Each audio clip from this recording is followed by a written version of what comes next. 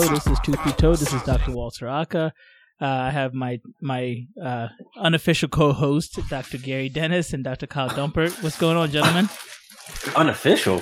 I mean, you guys, it takes like 20 episodes to become official. I think Kyle's there. That's the rule I made up just right now.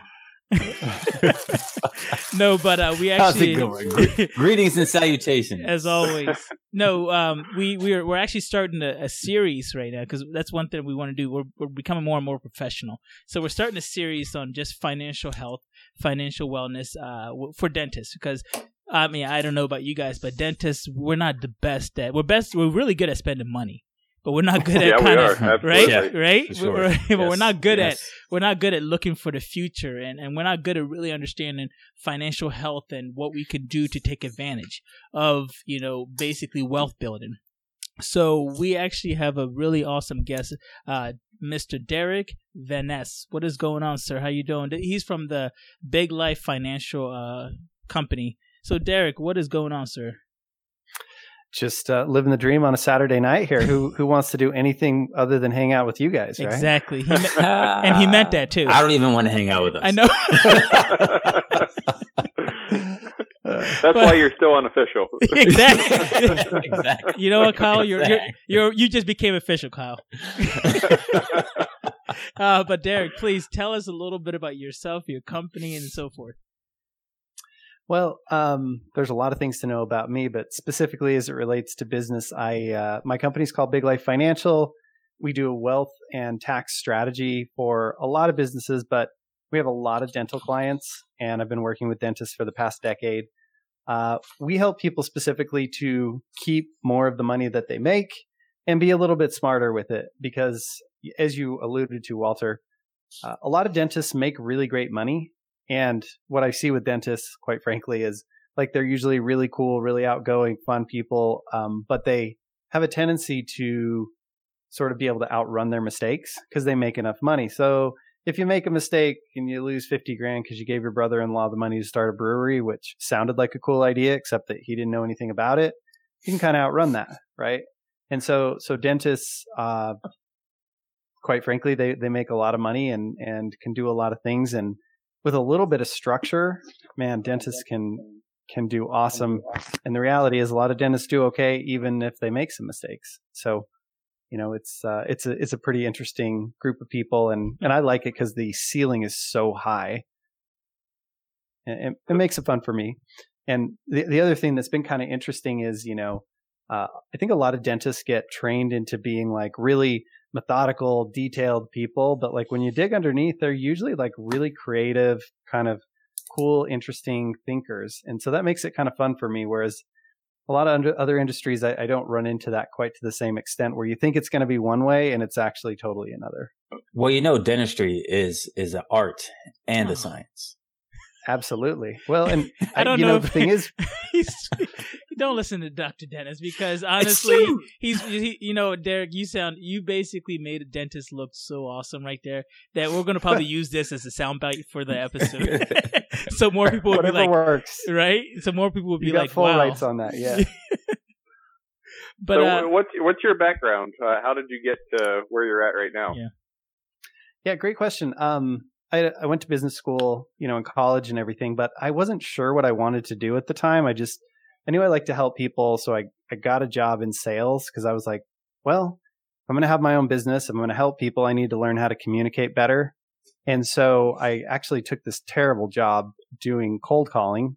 We had to do 200 cold calls a day. I'm sure you've gotten these calls, guys, because we did equipment financing, right? And those guys are kind of vultures, but but it was really good for me because I got really good at reading financials and talking to business owners and just learning how to understand what people's needs were, because that's not an easy job.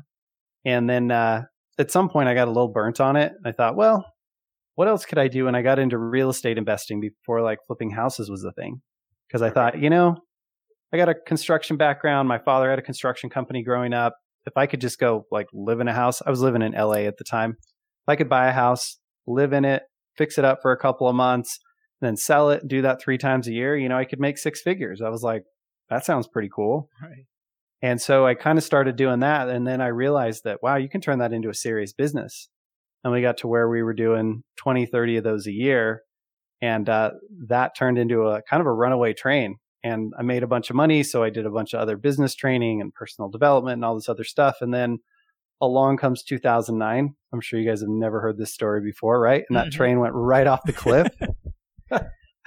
And I lost a couple of $1 million at age, how old was I? 30, 32, 33. It was tough, man. I had 16 of those projects going, buy, fix, and resells in California. We were buying them at 200, reselling them at 300. And then I got hit by a snowmobile at Mammoth. And by the time I kind of came out of the haze from the Vicodin, 4 months later, those houses that were selling for 300 were now worth 160. And I was upside down in 16 of them. So it got real messy. And I was kind of thinking maybe I should have stayed on the painkillers, but I got off them. I'm glad you got off. Right. Yeah, I know that's probably a terrible thing to joke about. I didn't even know about like opioids or any of that stuff. I just followed the directions, and thankfully nothing bad came of that. But yeah, it was a rough couple of years, and really kind of dedicated myself after that to learning about finances. As it turns out, one of my best friends is kind of a financial guru, financial wonder kid. And so we started working together and have been for a long time. His name's Derick and started working with his company. And that's how I started working with a lot of dentists. He used to speak to a lot of dental groups, a lot of dentists, a lot of chiropractors, a lot of real estate investors. Seem to really gravitate to the way that we approach finances, because it's totally different. We'll get into that in a sec. But that really kind of got a ton of experience under my belt, because they were bringing me 4, 5, 6 new clients a week. And we were just working with a ton of people. And you guys know this, when you get enough reps, you start to see all the patterns, and it starts to get pretty clear, like what's relevant, what isn't relevant, what's important, what can we not worry so much about. And and as it worked out, dentistry was just one of those groups. Interesting. Well, so yeah, I guess one thing that I'm going to start off with is dentists are really used to working with financial advisors. That's what we always say, right? That's what we're trained to work with, financial advisors. So you basically have on your website that you guys are not financial advisors. So how do you basically convince dentists to work with you? And what's the difference between you guys and financial advisors? Yeah, that's a great question. Most financial advisors, what they do is they come in and they tell you, hey, let's take a bunch of your money and let's put it in the stock market. Now, there's a couple different versions of that, right? There's IRAs and 401ks and Roths and SEPs and all these different things. But essentially, most of your money's going into some sort of fund, an index fund, a mutual fund, some fund that they put together. But it's all kind of going into the same place. And the real problem for me with a lot of that is you're separating an entrepreneur, a high earning, highly educated person from their money. And you're taking money out of their practice thing where they have all their expertise, all their experience, all their schooling, all their knowledge, and they're putting it into the hands of somebody that they don't probably know that well. Because even if it's your brother-in-law who's your advisor, he's giving the money to a guy on Wall Street who doesn't know, you don't know anything about, and you lose control of that money. And you can't get to it without a penalty until 59.5 in a lot of cases. And so in my opinion, like especially COVID is something that like really highlights this, right? Guys who don't have a lot of cash are feeling it right now. Mm-hmm. And they can, they've waived the penalties this year to try and let people get to that money. You still got to pay the taxes, which, you got to pay your taxes anyway. So no big deal. But the problem is under non-pandemic circumstances, most people won't access that money and they'll cost themselves. So we approach it differently. We think that there's a much better place to save and grow your money, where you can get more consistent results, where you can have access to it, and you can have the tax advantages that are good or better than what you get in a lot of those plans. And so kind of my thought is, if you're going to invest in things, you either want to guarantee or you want to know about it, care about it, and control it. And for most people, the stock market just isn't that. They don't know about it, they don't care about it, and they don't control it. So we go a different direction. So what are some of those other options outside of the traditional 401k, IRA things? Yeah, so So one of our foundational things is something we call the money maximization model or cash flow banking. And it's essentially a specific way to use a certain type. So there's like in the financial world, there's a million different versions of every product, right? Whether that's a stock, a bond, an insurance policy, whatever. So we use a specific type of life insurance with a specific type of company that's designed to build cash as fast as possible. So, and the nice thing about the type of life insurance that we use, it has a guaranteed rate of return plus a dividend on top of that. So even when everybody else is losing in the market, you're winning. And what that does for a dentist is it creates peace of mind. You don't have to try and be a day trader or master the market or guess when the next up or down is. You can focus on being really great at what you're really great at. And on the weekends, instead of trying to read all the news and keep up with everything, you can spend time with your family or do the things you want to do, go water skiing or hiking or whatever you're into, right? So it just creates a lot more focus and a lot more simplicity because you have that reliability as a baseline and you don't have to try and guess like, what if there's a crash right before or right after retirement? What if there's a crash right before my kid goes to college or whatever? You know that you're going to get certain returns as a bare minimum with some upside to that. And those accounts are liquid inside of life insurance. You can get your money right away, usually within a couple of days. So they're great in a situation like COVID. Getting to your money super easy. If an opportunity comes along, if an emergency comes along, you're prepared and can take advantage of those things. Long term with a traditional 401k investment over a 30-year period, they're averaging 6-7% growth over that time. Yeah. So there's something that's really interesting there. It depends on the period of time that you take, right? Because there have been some periods of time that are much more profitable and others that weren't. If your 30 years ends at 2009, it probably looks really bad. If it ends at 1997, it probably looks pretty good. So yeah, there are different periods of time. The main thing with the market is there's something known as the sequence of returns, like the order in which you get the returns that you get is important, especially when you get to retirement. But the big thing is averages they're true, but they're inaccurate for what really happens with your money. So like a really simple example is if you had $100,000 and you put it into the market, and the first year it went up 100%, and then the second year went down 50%. And you pull your money out, and your broker calls you up, and he says, "Kyle, why'd you pull your money out? You were up 100%, down 50, so you're ahead 50% divided by 2 years. That's a 25% rate of return. Most people would kill for that." And you look at your broker and you say, "Yeah, but the first year I went from 100 up 100%, so now I have 200. The second year I went down 50, so I'm back down to 0. I had to pay your fees, so I actually lost money. How is that a 25% rate of return?" So mathematically, averages are correct, but they don't truly illustrate what's happening with your money. And with something you're consistently contributing to, it's even more difficult because as you're putting money in there, it's hard to see, is my account really going up and how much is it? What are the fees that are on that? Because you're always contributing. So if you look at like the Dow Jones Industrial Average from 1997 to 2011, it actually is flat. Like it goes down after 97 in the bubble, right? The dot-com bubble. Then it comes back up. Then it goes back down in 2009. And by 2011, you're back to where you were in 97. But if you've kept putting money in that whole time, it looks like you're going up, right?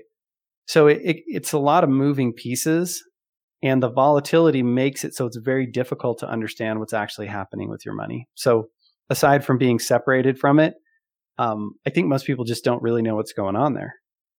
Okay. So with the, sorry, I'm hogging all the questions, but with the, if you're putting it into this cash value insurance policy, life insurance policy instead, you get you're saying there's a guaranteed rate of return on that? Yeah. So most of the companies I'm working with, and every company's different, so don't take this as like gospel, right? Sure. But right now, the best companies that I'm working with, their guarantee is 4%. Mm-hmm. And then you're also getting a dividend on top of that. The best companies right now, that's equating to somewhere in the neighborhood of around 2%, just a little bit above or a little below that. But when you factor in the fact that the money inside of life insurance is an after-tax, those are after-tax dollars. So if you use the system that we teach, you won't end up paying taxes on that money when you utilize it. That becomes a net after-tax number. So to get 5 or 6% after taxes, you have to earn 8, 9, 10% in the market every year. So it creates something that let's just say it's on par with the market. I think I've got some math that and some videos I could reference that show that you need to do better than that in the market to end up with the same amount of money as cash value. But the main thing is, even if we're pretty close, the consistency and the reliability just frees up a lot of the questions that people have about, like, what's going to happen with the market and what if things don't time out right? Right? And you don't have to ride that roller coaster. So I'm assuming that this policy is a whole life policy. That is correct. Some people try to do this with universal life, and I won't get into the details. I'm not a fan of universal life personally, because there's a lot of cost of insurance changes, rates of return changes, depending on what you have. You know, sometimes you have ceilings and floors and sometimes you don't. There's just a lot of variables. I prefer to have something where we've got some consistency if you're going to go this route. So my question is, so you said it's liquid, so you can actually withdraw the income gained off of the policy at any time. So what you're saying in concept is right. Technically, the way you do it with life insurance is you leave the money in there and you take a loan against it. Okay. So you can access your cash. There's a loan on the cash. So there's a cost to borrowing the cash, but you're also continuing to earn inside of the policy. So those essentially offset one another. So, and that's where you can get around the taxes, Gary, is because you're not technically withdrawing the money. Instead of pulling 50 grand out, you get 50 grand, but your 50 grand stays in there to back it. Now you're able to get it. It's kind of like pulling equity out of your house. You don't have to pay taxes till you sell the house, right? I got you. Mm-hmm. Yeah. Mm-hmm. So essentially, from a workability standpoint, it's basically the same thing, but technically it's not. So that's why I have to be careful with my words. You don't want to withdraw it, or you'll get taxed on the growth. Gotcha. So yeah. So there's some nuances, and I don't want to I don't want you guys to feel like I'm dancing around it. I want you to kind of understand the concept, because there's a lot of rabbit holes you can go down with this stuff. Right. Eggshells. No, yeah. I got well, and I mean, I have to represent this stuff correctly, so I don't want to let something slide on a podcast. That's all. I just want to be responsible about it. But it's not super technical, but yeah, there's a good methodical way to explain it step by step.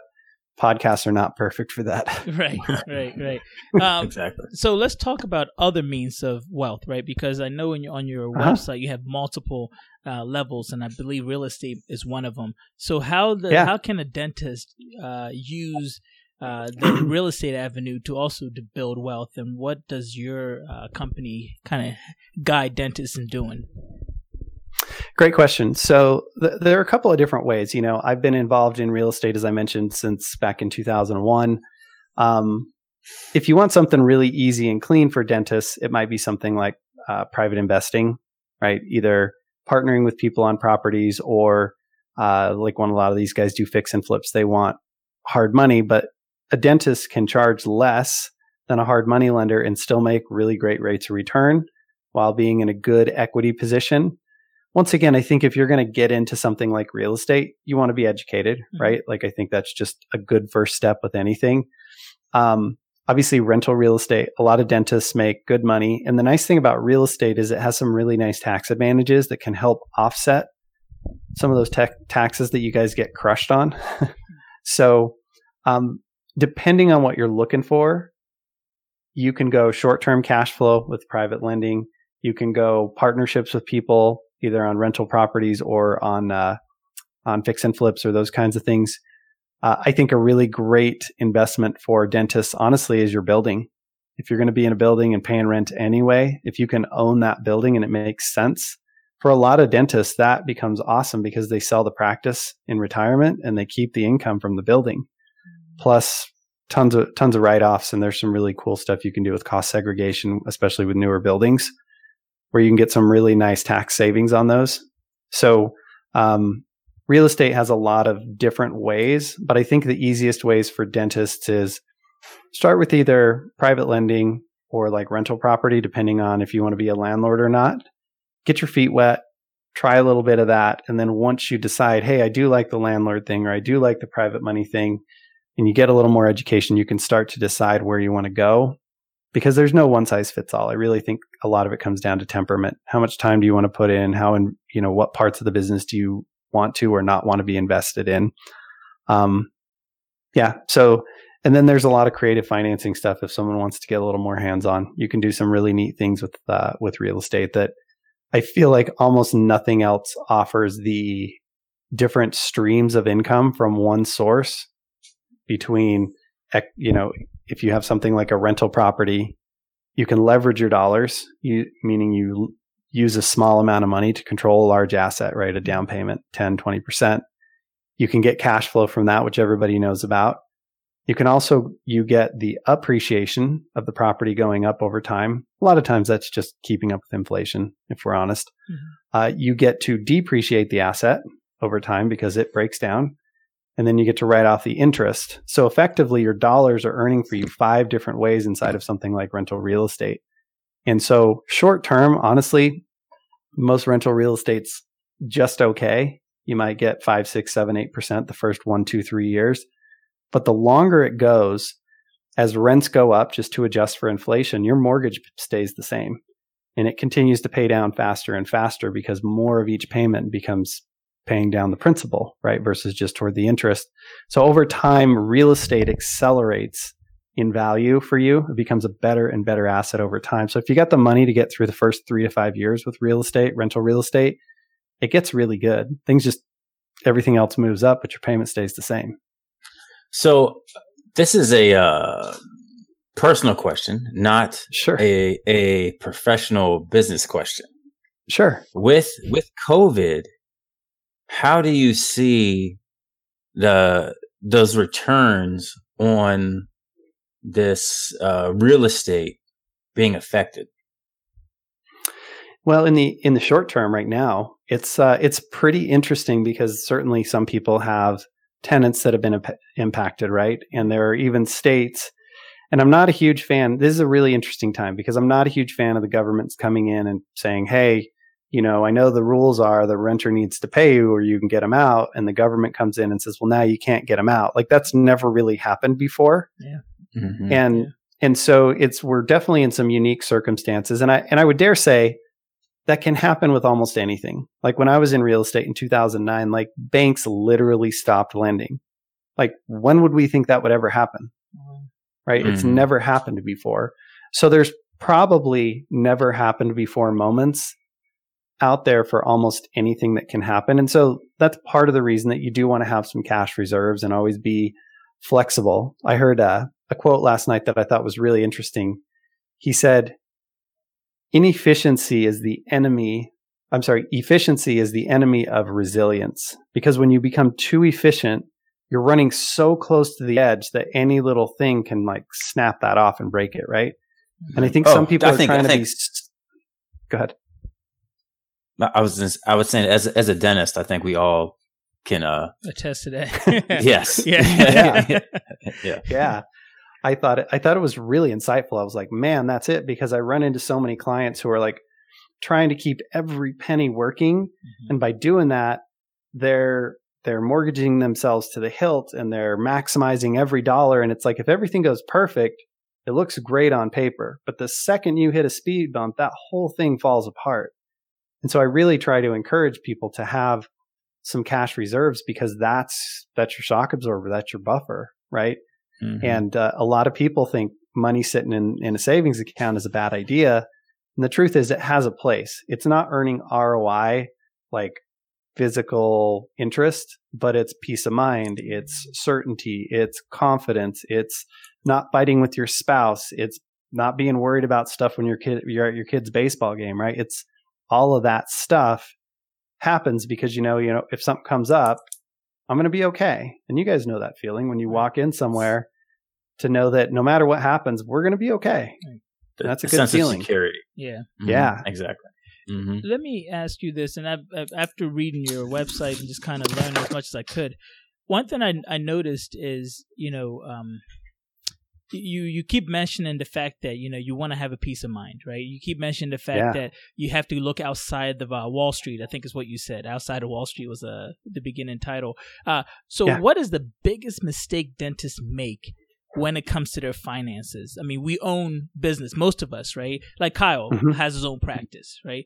What is, if you were to go to Kyle, what would be the one thing that you'll probably tell Kyle, hey, I can guarantee you're making the same exact mistake? And then what is that mistake, and how would he go about fixing that mistake? Well, there's one or two that are obvious, and I don't know if they're the biggest, because when some dentists make big mistakes, they're real big. But the one I see widespread is on the tax side. Almost every dentist that we look at is overpaying taxes in one of two ways. Either A, and listen, there's a lot of good CPAs out there, right? But if you guys know anything about the tax code, it's literally as long as the Harry Potter books, right? So nobody is an expert at all of that. They just aren't. And a lot of it, like Gary said, the art and the science, tax is an art and a science. There's a lot of things in the tax rules that are open to interpretation, that if you don't know that they can be interpreted a different way, you might miss. So we see on average, we did an audit when I was working for my friend's company.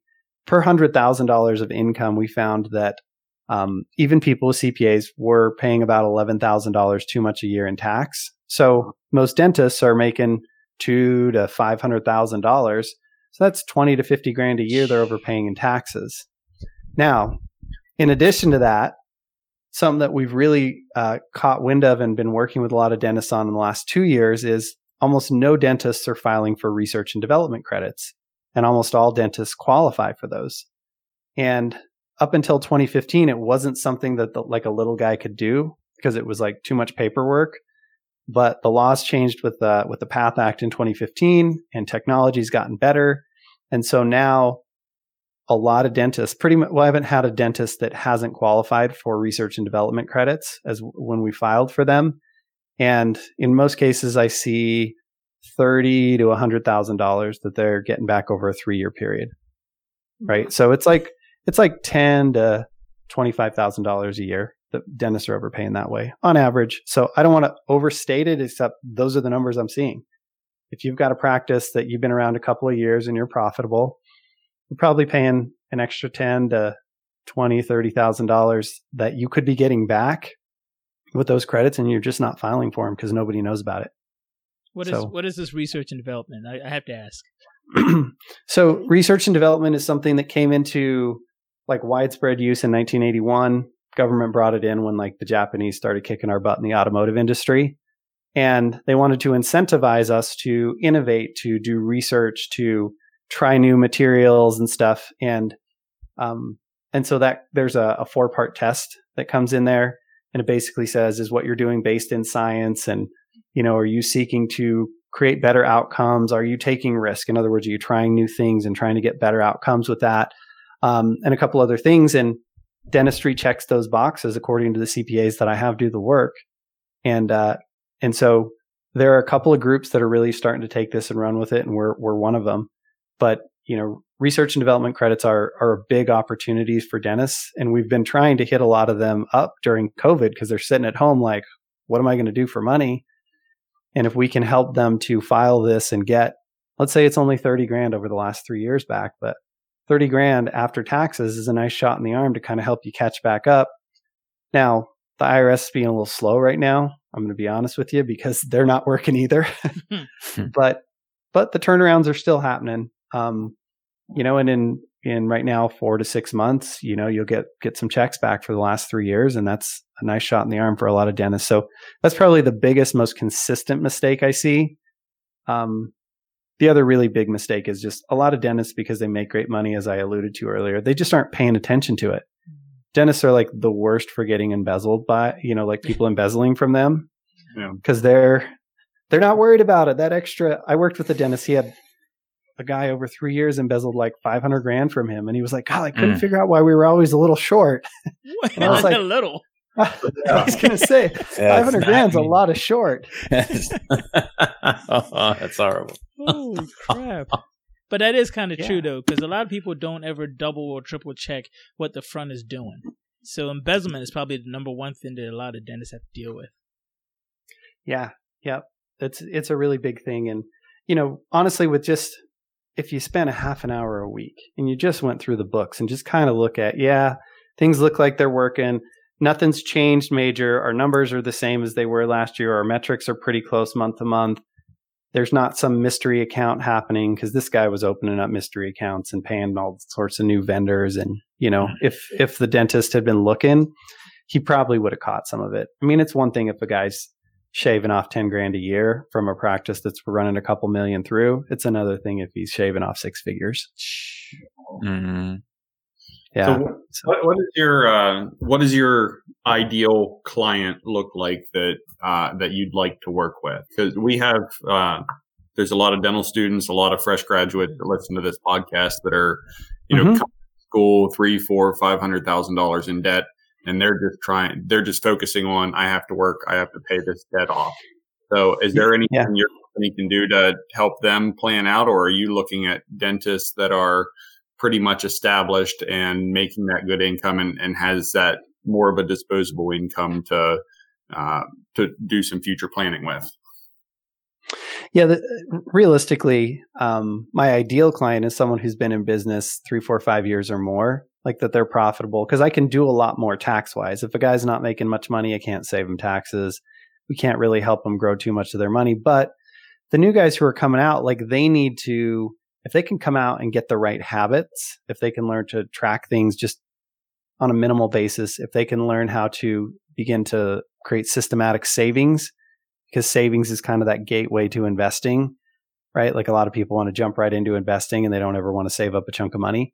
If we can teach them how to live within their means early on so that they can really get over the hump faster, we can do a lot of good things for them. It's less profitable for me short term, but long term, like if I show them how to do really well, those become my most loyal clients. So, we invest in people.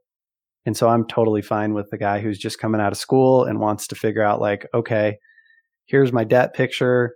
Here's what I'm looking at doing over the next couple of years here, whether that's being an associate for a while or saving up to buy their own clinic or just getting a loan right away and buying an existing clinic or whatever. We can look at and kind of help them map out how to think about that. And just help them make better decisions, because the difference between someone doing it right and doing it wrong can be pretty significant, especially in those first couple of years. Now, the debt is something that we use other people's debt to make money, right? So is there a hierarchy for dentists, dental students, as far as paying off their student loans as fast as they can versus do you want to make those minimum payments and use that money elsewhere to invest? Does it depend on, your interest is anywhere from 3 to 7, 8%, somewhere in that range? Sure. What is that hierarchy for people that are looking to get into this financial planning? Yeah. So the first thing is, it depends on your debt, right? There's a big difference between 3% debt and 8% debt.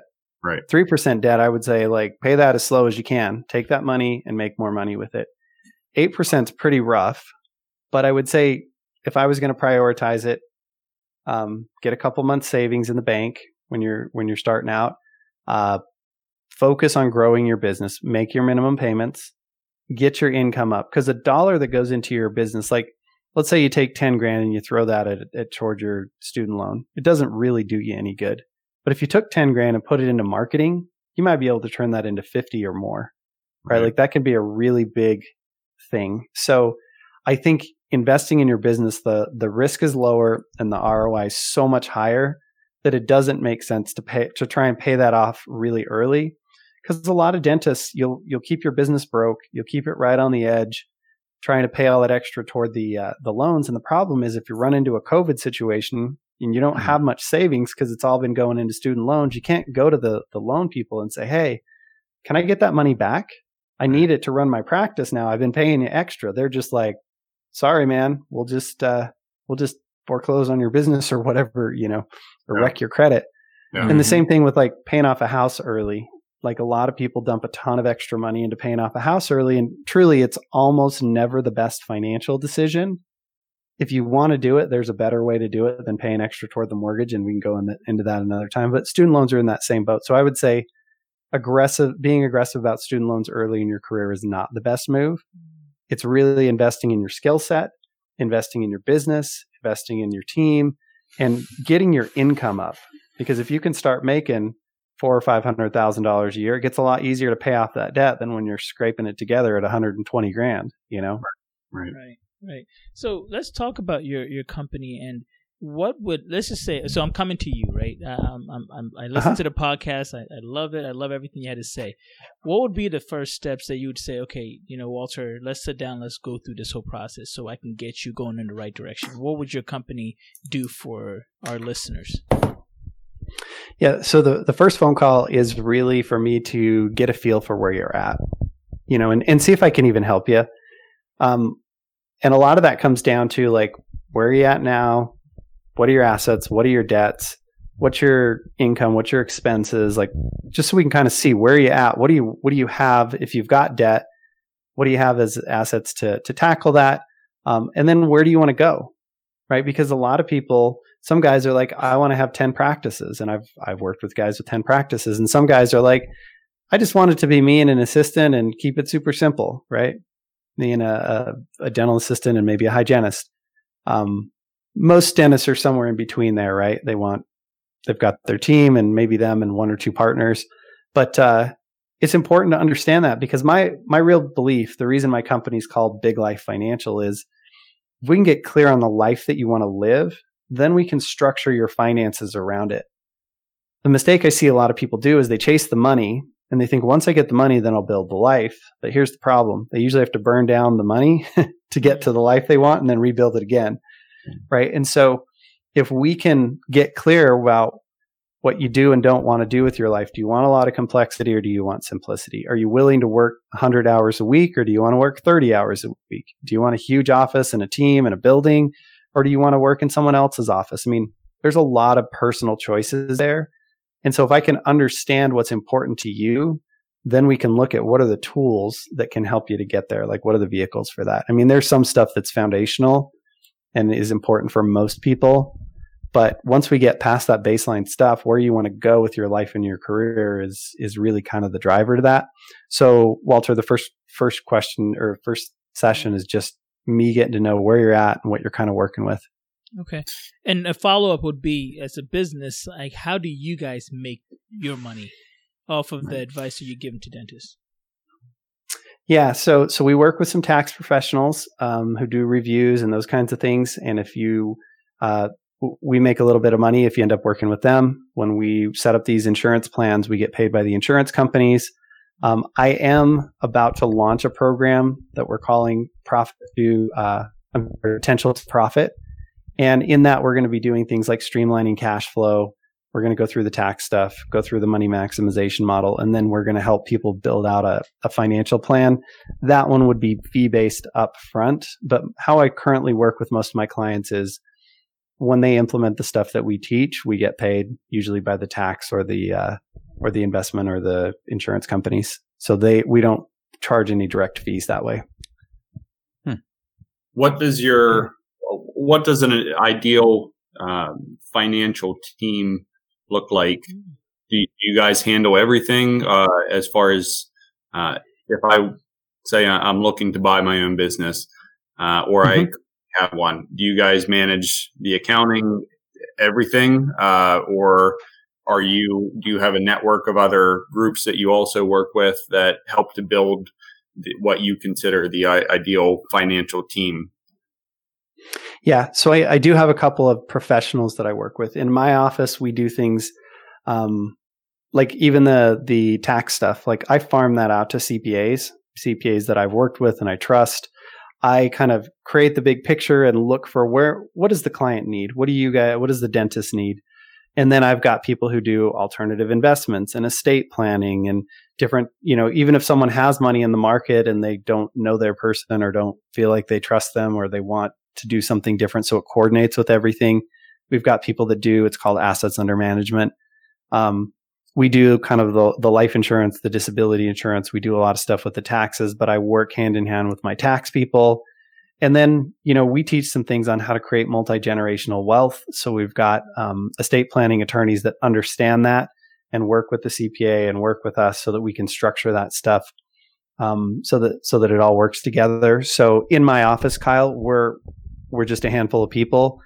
We've got different professionals out there that we've vetted and worked with that have the same ideology. So when you get advice from one of us, it's going to be the same advice you're going to get from all of us. Because I think the hardest thing for me as a business professional has been my attorney says to do this and my CPA says to do that. Like, who do I believe? Right. They've got different priorities, or maybe they only see their piece of the pie. I've worked really hard, and I'm going to be honest with you. It's hard to find people who totally get what we do and who totally align with all of that, because it's not just, cookie cutter stuff.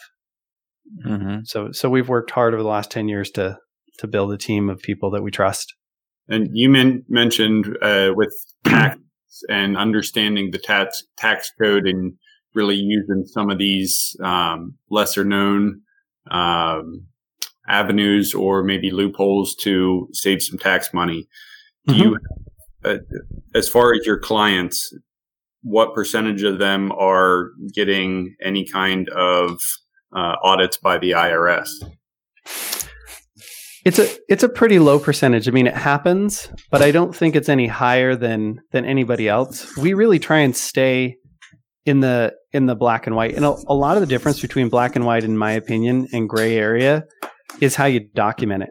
A lot of people just like an example is there's a way to pay your kids, right? But you don't just write your kid a check for $12,000 for the year. You document things, and we encourage people to look at putting them on payroll, and it has to go into an account with their name on it. And I'm not a CPA giving, tax advice here. This is just the type of thing that can be done. Mm-hmm. But you bring the kids in, you use them in your social media. You can pay them like a model for their likeness for that.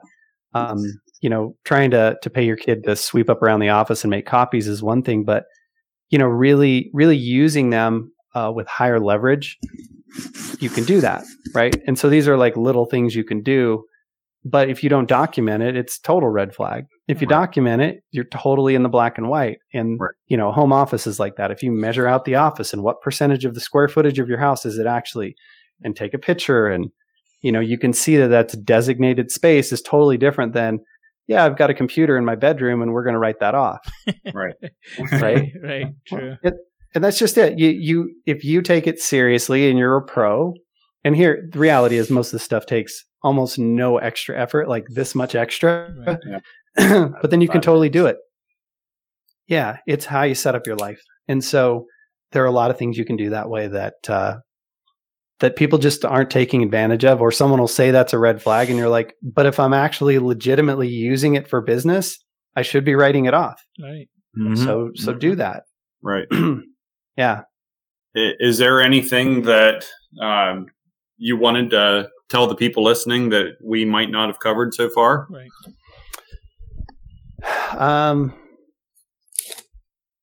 Well, let's start off with this. So people need to know how to get a hold of you, right? Let's start with that. How would they get a hold of you if they're interested in seeking out your services? Yeah, so an easy way is they can just go to biglifefinancial.com, and they can, there's a button there that says work with us, and they can click on that and they can make an appointment. It just takes them to my online calendar. Another thing is, if you're listening to this on your phone, if you want to, you can send us a text message. Just text the words Big Life to 38470. Again, that's 38470. That'll ask you for your name, your email, and it will actually send you a free gift, which is the book. I think, Kyle, you downloaded it. I did. Yeah. I think. Started that for the podcast. Yeah, I could see you were doing your due diligence, which is great. but it'll send you a copy of the book, and you can kind of read up. That talks a little bit about the life insurance strategy and how the Rockefeller family and other wealthy families have used these types of strategies over the years. And it'll give you a good idea of how some of that works. But those are two easy ways. And Walter, I have this funny thing that I want to throw out there, and this isn't going to be a financial thing. This is just something that's like in my heart, having worked with a lot of dentists, is I just want to make dentists aware that this exists. Okay. There's this whole thing out there that I see happen with some dentists where 5 to 10 years into practice, they get tired of what like we sometimes call drill, fill, and bill, right?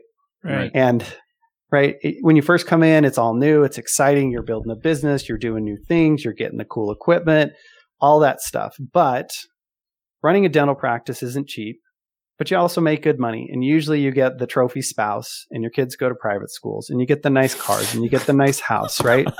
And so you're on the I'm just telling you from talking to hundreds of dentists about this. And you're on the treadmill, man. And you got to bring in $1 million into that practice, or you're not going to be able to cover your bills. Right. And here's the problem. After 5 or 6 years or 10 years, it's a little different for everybody. A lot of dentists, they start to wear out, they burn out, and they have nobody to talk to about it. Right. They look at their husband or wife and they're like, honey, I'm like tired. And they're like, but our life's so great. We got everything we want. Right. And they're like, but I got to get on the treadmill every day and I'm worn, man. I'm just beat up. And this thing happens where they put themselves on the treadmill over and over, and nobody wants to hear about it. It's like the really good looking guy or the really hot girl who's like, I'm just tired of being treated like a piece of meat. And their friends are like, why won't I get that kind of attention? Right. Like it's this thing that nobody wants to hear, and it gets really hard. And a lot of dentists, I don't know if you guys know this, but dentists have like the highest rate of substance abuse and suicide and all this stuff because they feel this pressure. And I don't think there's anyone else to share it with. And I want to put it out there that like, this is a real thing. And if you feel yourself starting to go down that road, you need to talk to your friends. You need to talk to somebody. There's a way out of this. And a lot of it's about money, right? Like, let's talk about your money. Let's get that so you don't have to run so fast on the treadmill, or you can get some help covering those miles. But you continuing to run and pretend like nothing's wrong for a lot of people does not end well. So I feel like that's something I wanted to share because I've heard that story in different variations, and I'm painting super broad strokes here. But it's important, man, for these people to know that it doesn't have to be that way. And if you can not create that on the front end, that's really good too. Just be aware that, taking care of you and taking care of your life is more important than making an extra buck sometimes. Yeah. Absolutely. I want to thank you for saying that. Right. First of all, right. But also just to add to it, it's usually it's cycles of 4. So when you go to college, you're there for 4 years. Mm-hmm. Then your situation changes, and you go to, if you're a dentist, then you go to dental school, and you're in dental school for 4 years. Mm-hmm. And then guess what? You graduate and your situation changes. And then 4 years after that, where's the change? Right. Mm-hmm. Yeah. So it usually happens in cycles of 4. So yeah, I'm definitely happy that you brought that up. Right. And, I will say that, COVID, I think, has allowed us to understand and appreciate what it's like to basically have the financial freedom to not have to worry, right? Because there are a lot of people that were losing their jobs, dentists that were sitting there going, what am I going to do with my team? How can I sustain this? And what am I going to do with my family and the life that I've already built? And a lot of dentists were going crazy. I mean, we were talking back and forth, right? I mean, seriously, I was talking to Kyle, I was talking to Gary back and forth for about a month and a half because the government couldn't get their act together. We didn't know what was going on. But imagine if you would have had that savings account where, you basically had money in there for 6 months to a year. Then you're just sitting at home going, cool, whatever, let them figure it out. Maybe you had it where your company, your business was making that money so that you had extra money so that you could pay your assistants so that they're not feeling the stress. I mean, I feel like that's basically what your company would be able to do, just kind of guide us in a way where if, God forbid, COVID-2 comes about, God forbid again, we don't have to worry about that. You know what I mean? So definitely. And I think that was also gave dentists that once government did get their act together and started doing the unemployment stuff, and dentists could take a step back. I don't have to worry about my team anymore. They're getting paid through unemployment.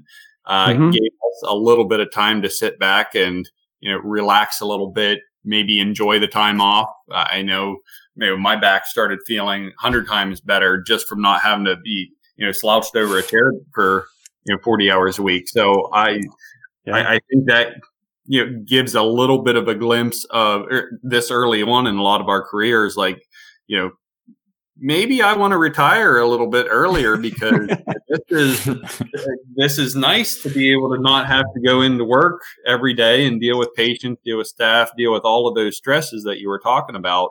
And it's super important that, we get our finances in order. So we have that ability, should we get to that point, we have that ability to, have our finances in order and enjoy life the way we want to enjoy it. Yeah, because you guys have sacrificed a lot, right? You went through school, and just getting into school is hard enough. So, yeah, and I think it's wise to take that into consideration. Just know there's a lot of ways to do that, Kyle. It doesn't have to be just saving up a bunch of money to live on. You can just build your practice so that it's not based on you being there. You're the CEO at some point, or you transition into that and you're just a part-time dentist a couple days a week to kind of stay in the flow. But there's a lot of ways to do it. And the options are pretty limitless for dentists. So it's a great field to be in. Do you think that is the biggest thing for a dentist? The biggest financial benefit to them is owning their own business, as opposed to being it somewhere? Well, I mean, I think you can build assets elsewhere and everything, but to replace the kind of income that a dentist makes, it takes some time. Yeah. You got to get serious about saving up some money and getting it working for you, whether that's in life insurance or real estate or some other chosen vehicle. Like I said, my litmus test is pick something you know about, care about, and control.